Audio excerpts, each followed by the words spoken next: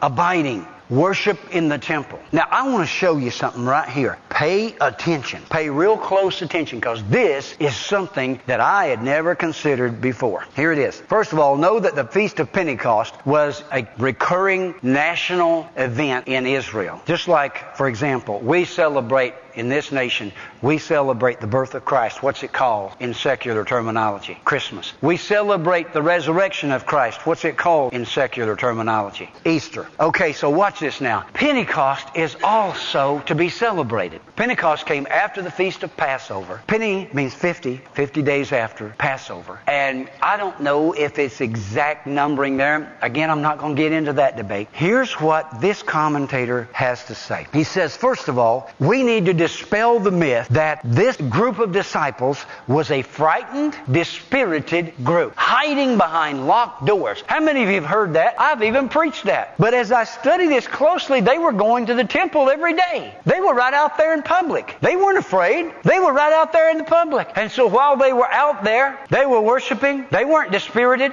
They weren't afraid. They were going and doing what they were supposed to be doing. And they continued in prayer and supplication at the temple. Now here is the part I want you to get. How many of you have heard that the outpouring of the Holy Spirit happened in the upper room? How many have heard that? I've heard that. I've always believed that. I've preached that. Listen to what he says right here. Pay attention. Pay attention, son. Listen to this. It seems probable that the events of Acts chapter 2 took place in the temple area, the house where they were sitting. Compare Luke 24:53, where we learn that they were continually in the temple blessing God. It was there that we've been told that they met continually for praise and worship. And in Luke's writings, the temple is referred to as the house. Luke 11:51 in the Greek.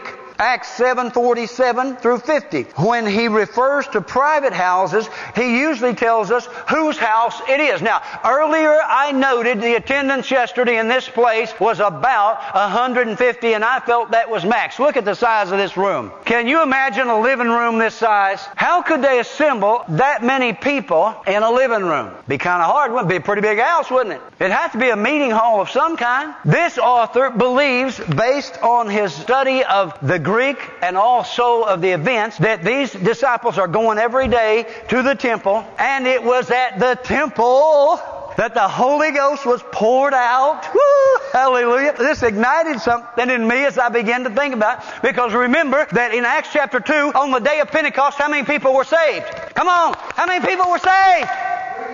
3,000. You ain't going to sleep in here, boy. 3,000.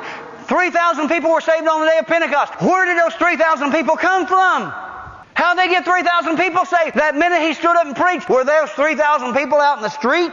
That's what I always thought. I figured there's just 3,000 people mealing around the streets out there. First of all, that's impossible. I've never been to Jerusalem, but I've seen pictures and I've seen videos, and the streets are narrow. You couldn't get 3,000 people that close to one house if you had to. I believe there could be merit to this argument that it happened in the temple. Can you imagine? Woo!